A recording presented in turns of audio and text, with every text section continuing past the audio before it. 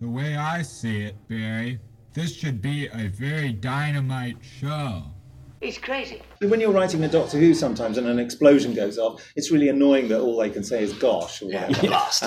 Oh my.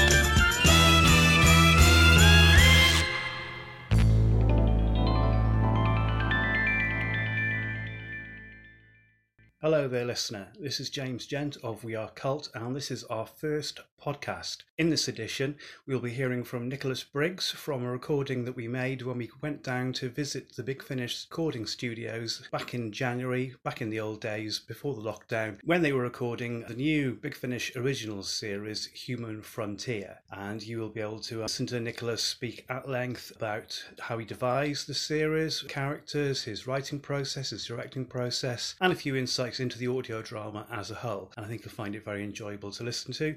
We also have a regular We Are Cult contributor, Ken Shinn, who will be talking through some recent books that he's enjoyed, including a couple of books from PS Publishing and Watching Books, and I hope you enjoy listening. Thank you very much. From Big Finish Productions. 10, 9, 8, 7, 6, ignition.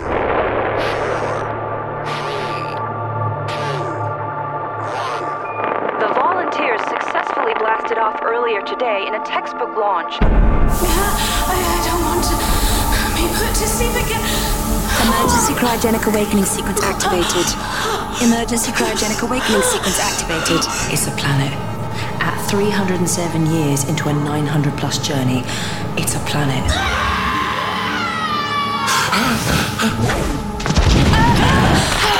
Previously unknown, very possibly life-supporting, very, very possibly. They said they were setting me free. They don't understand. Are you sure? Open fire!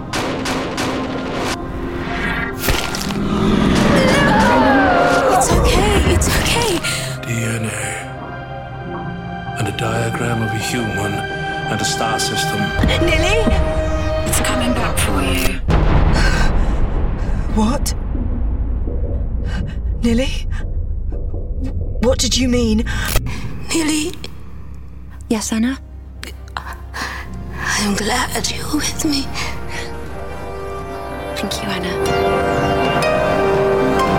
The Human Frontier by Nicholas Briggs. Big Finish. We love stories.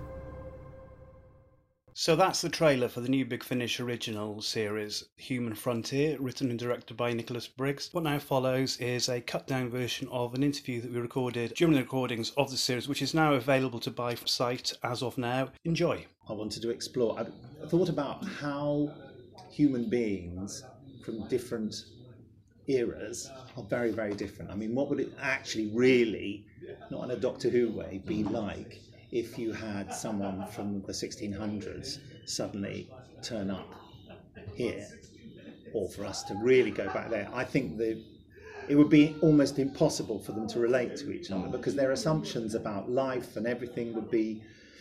So I thought, well, in a science fiction setting, how would that be? So then I sort of came up with the idea of people travelling to a distant planet but not being able to go there quickly, so they go into cryogenic suspension. It takes them a long time to get there, and they get there and then they find that people have already beaten them to it.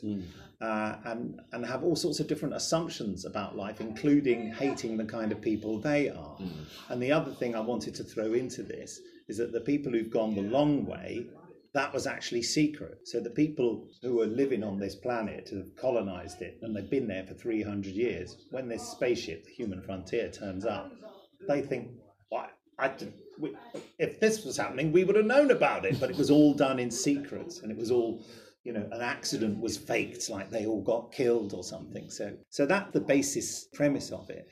And the idea underpinning it is the whole business of, do we really have any free will, and how much are we controlled? Because we all think we know what the world's about. But all that knowledge we have about the world is all, we take it on trust secondhand from people, because none of us are physicists. None of us know everything about art or literature or goodness knows what. So we assume a lot of knowledge, and we look back at, say, I don't know, the Elizabethans, and say, oh, it's so funny. They said some of them believed in imps and demons, but that's only because everyone did and they told them that. And we believe in loads of things. We believe in the internet, I mean, it's true, it's obvious, isn't it? Or is it? I don't know. Maybe it's a little man outside with a steam engine, who just follows us around. How do we know? Well, of course, we think we know. But do you see what I mean? Yeah.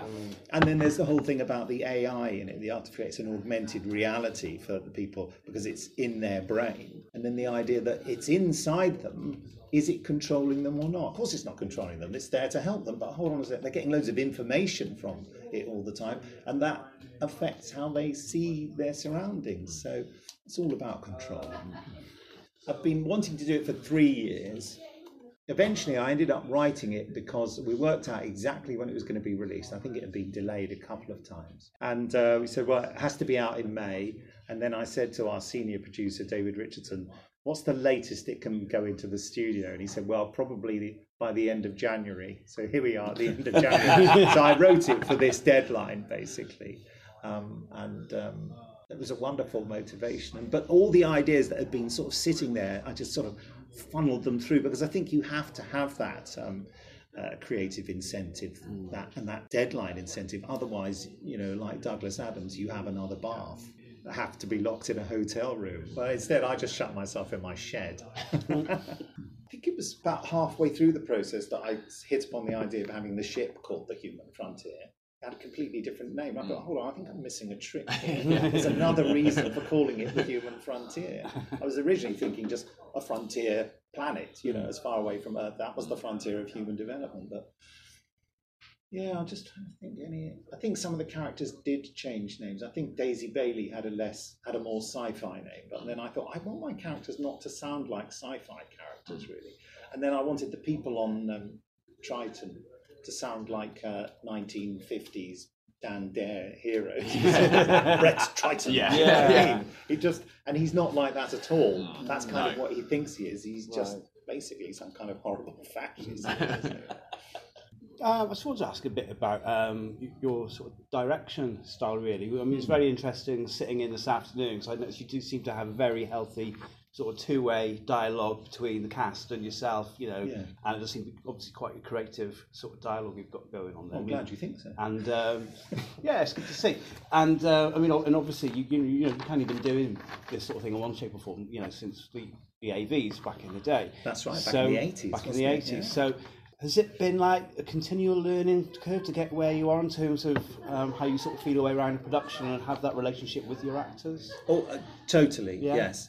I mean, I would be some kind of total ignoramus who said, no, I learned how to do it in 1982 and nothing has changed since then. No, every time is a learning. It's a circle, actually. You go around the whole circle of doing a production and you think, and you maybe encounter a problem and you think, I can't deal with that now, but I know that'll be a problem that I can solve next time I go round the roundabout to do it. What's important is for people to feel creatively free. That sounds a bit airy-fairy and hippie-ish, doesn't it? But to feel that they are not going to be criticised for chancing their arm and trying something, going further with something, to feel that, I'm open to it, and not to feel that I'm nitpicking them. And that's one thing I learned quite a few years ago, is that when an actor makes a mistake, not to immediately get on the intercom and say, sorry, I've got to stop you there, you made a hiccup. Let them do the whole scene. Let them carry on, because they get in their mind, they feel the scene as a complete wonderful thing that they've done, rather than something that they kept stopping and starting. Only when you get down to the real nitty-gritty of maybe a mistake that's been repeatedly made, for maybe I've written a slightly duff line that requires a little bit of rewriting, do you then just do pickups of lines. But I want them to feel that I'm serious about it, and I'm listening, I'm paying attention, but I'm not trying to knock them down all the time. I'm not fighting them. I'm not. And it has to be said that is precisely what directors unknowingly, I'm sure, unless they're, dictators, they don't set out to do it. But a lot of directors unknowingly make you feel constricted. I'm not of the school that you have to make people miserable in order to make them creative.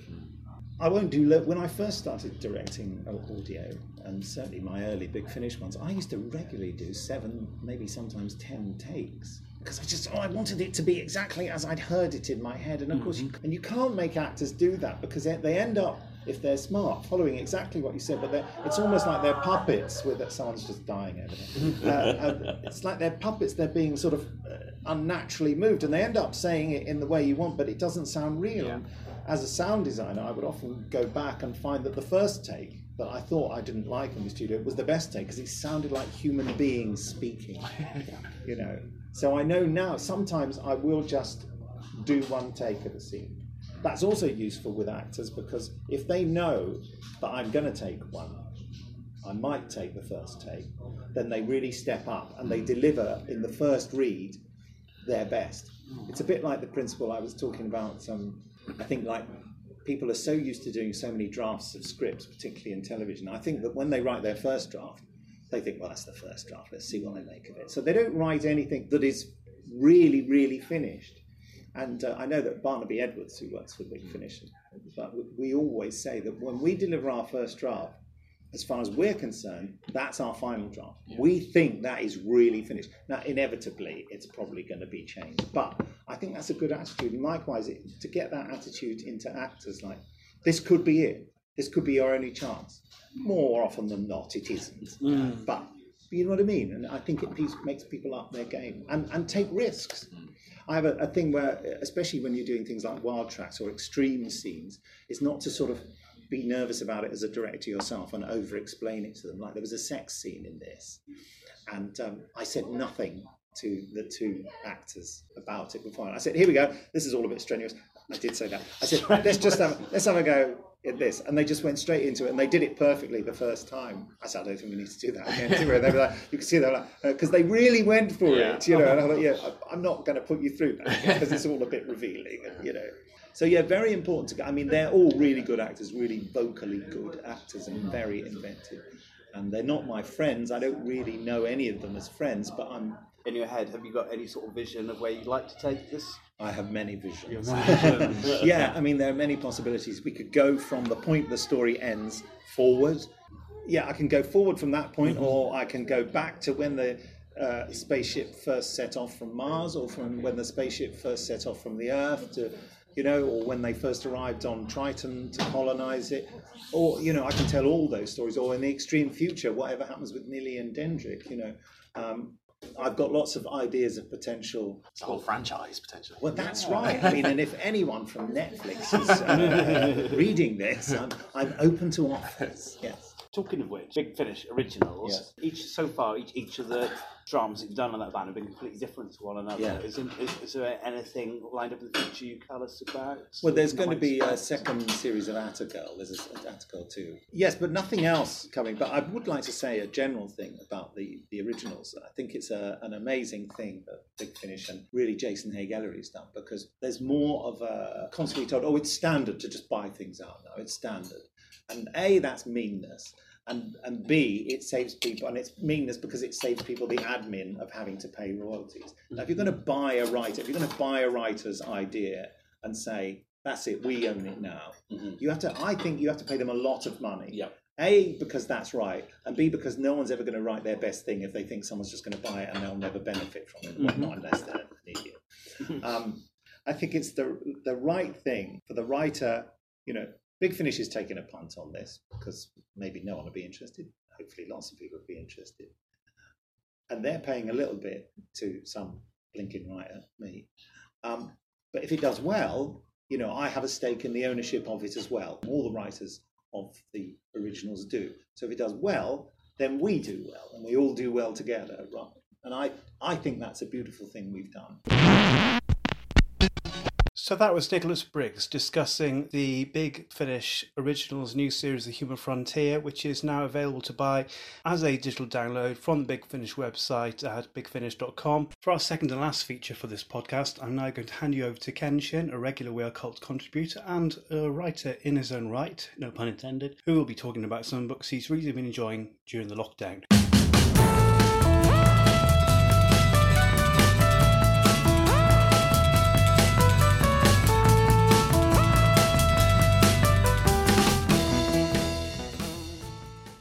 Ken Shinn here.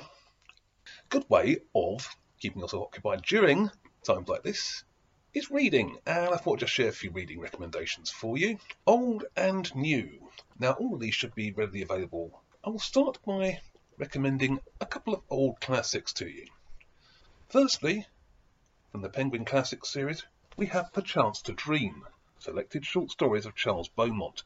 Now, Charles Beaumont is a very interesting character indeed. He wrote an awful lot of stories for, or adapted for things like The Twilight Zone and Thriller, the old Boris Karloff series that is, and you'll find a lot of them in here.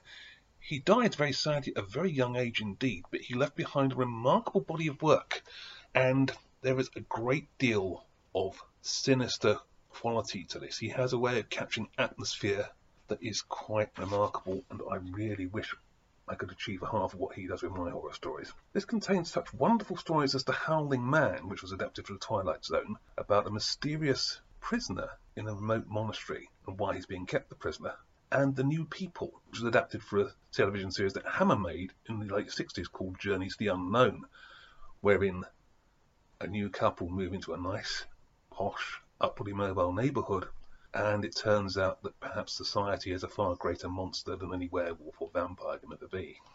Secondly, also from Penguin Classics, and another American author, I give you the best of Richard Matheson. Richard Matheson, again, is a legendary name in horror and fantasy fiction. He's the guy who wrote the novel I Am Legend, which has been filmed various times as The Last Man on Earth, The Omega Man, and of course with Will Smith, I Am Legend. None of these adaptations have been a patch on the original book, by the way, which I recommend you go and read as well, which is perhaps the best and most practical vampire story I have ever read, and contains a hell of a punch, several nasty twists, and really brings the whole threat of an apocalypse that isn't zombie but vampire in your own neighbourhood fully home to you. It is remarkably tough, remarkably human, very good stuff indeed. Now, his short stories, a lot of which are contained in these, are also things that bear a lot of reading. We have here stories such as the infamous Nightmare at 20,000 Feet, which was again adapted for The Twilight Zone, both on television and in the movie film, in which a passenger with a fear of flying sees something on the wing of his jet during a passenger flight. Something that appears to be busily working at disassembling the engines of the plane itself. But is it a hallucination? Is it real? Whatever it is, can he convince everyone in time to save lives? We also have another big favourite of mine, Button. This was adapted several times. It's been adapted for television. It was made a few years back into a very confusing and complicated, unnecessarily so film called, I believe, The Box. And it centres around really the question of temptation. A mysterious stranger turns up one day, offers a young couple that aren't doing too well financially a box with a button on it, hence the title, and advises them that if they press the button, they will get an enormous sum of money. I believe it's $1 million in the original story, which is obviously a lot then and not to be sneezed at now. The downside is that someone that they don't know will die. They are then left with the dilemma of do they press the button or not, and the decision that they make and the payoff that it has real power. It gets under your skin and it stays there. So those are two very marvellous examples of old horror, but we also need, I think, some representatives of the new names in horror, the people who have appeared in the last decade or so at most. And this, from PS Publishing, is called England's Screaming. This is by a very talented fellow called Sean Hogan. Now, what this is, it isn't unique, but it's the most interesting way I've seen this sort of thing done in fiction. If you're familiar with stuff like The League of Extraordinary Gentlemen or various crossover stories, even things like the old DC comics where you had what-if scenarios where characters crossed over from other universes of Marvel into DC or vice versa or what have you. This one takes the supposition, what if all of the characters in British horror films are real and exist? and have had their lives played out, and how do they then interact with each other? When you have, and he's one of the main figures in this, John Maular, as played by Richard Burton from The Medusa Touch, a man who can affect reality with his thoughts, how do you control what he does? Can you control what he does? Can you get it to do very unpleasant things indeed if you can only persuade him? That's just one of the small subplots of this book. There are recurring characters in several ways, and they interconnect beautifully with each other in ways that you wouldn't imagine if you wanted to see, for example, the old Amicus Portmanteau films like The House That Dripped Blood, which is one of the examples here, and how they somehow cross-connect into the Hellraiser films seamlessly and thoroughly convincingly. Then this is a book to read. It will make you think about a lot of your favourite horror films again in ways that you didn't before, and it's a marvellous narrative in its own right. And lastly for now, just to blow my own trumpet, this is one you can definitely find an order online, and it's called You on Target, edited by Christopher Bryant. Now this, for all those people out there who, like me, were brought up over the decades from the 1970s, possibly through to the 90s or so, on those wonderful Doctor Who novelisations that Target Books put out over those years. This is effectively a patchwork of memoirs and reminiscences of all of those books in order by the people who read them. I have a couple of pieces in this book. One is on the novelisation Doctor Who in the Face of Evil by Terence Dicks from 1977, and that's a very small piece indeed. It's about a page or so long, which was asked for by the editor at the last minute because no one had done that one, basically. But the opening piece of the book is a very long piece indeed by myself on, to give it its full title, Doctor Who in an Exciting Adventure with the Daleks by David Whittaker, which was the very first Doctor Who novelisation. It was released prior to Target's release, but it was also the first Target novelisation to be issued. And that for me has a lot of memories. It meshes in a whole area of things as well, like visits to the old shopping centre at the Elephant Castle in South East London and the W.H. Smiths there in particular. Watching not necessarily Doctor Who, but Saturday evening television with my family and my maternal grandfather, who was a great fan of science fiction and horror and had one hell of an imagination as well. It's very personal stuff, as are all of the pieces in the book, and again, it makes you think not just about the books, but about the people who read them and how it affected them and how it still affects them. And it is just, again, marvellous stuff. So there are recommendations for stuff you can order online from either Amazon or the various publishers. So I'll repeat that. There's the Penguin Classics Perchance to Dream, selected short stories of Charles Beaumont. There is The Best of Richard Matheson. England's Screaming by Sean Hogan. You can get that from PS Publishing. And You on Target, which can be ordered either by Amazon or, I believe, by the publishers themselves, who go under the imprint of Watching Books, and you should be able to find that online by just searching for Watching Books and You on Target. So there's some lockdown reading for you, and I hope some of it's of interest to you, and maybe even inspired to go out and read a few of these things. So for now, I'll just say I tip my hat to all of you, most genuinely.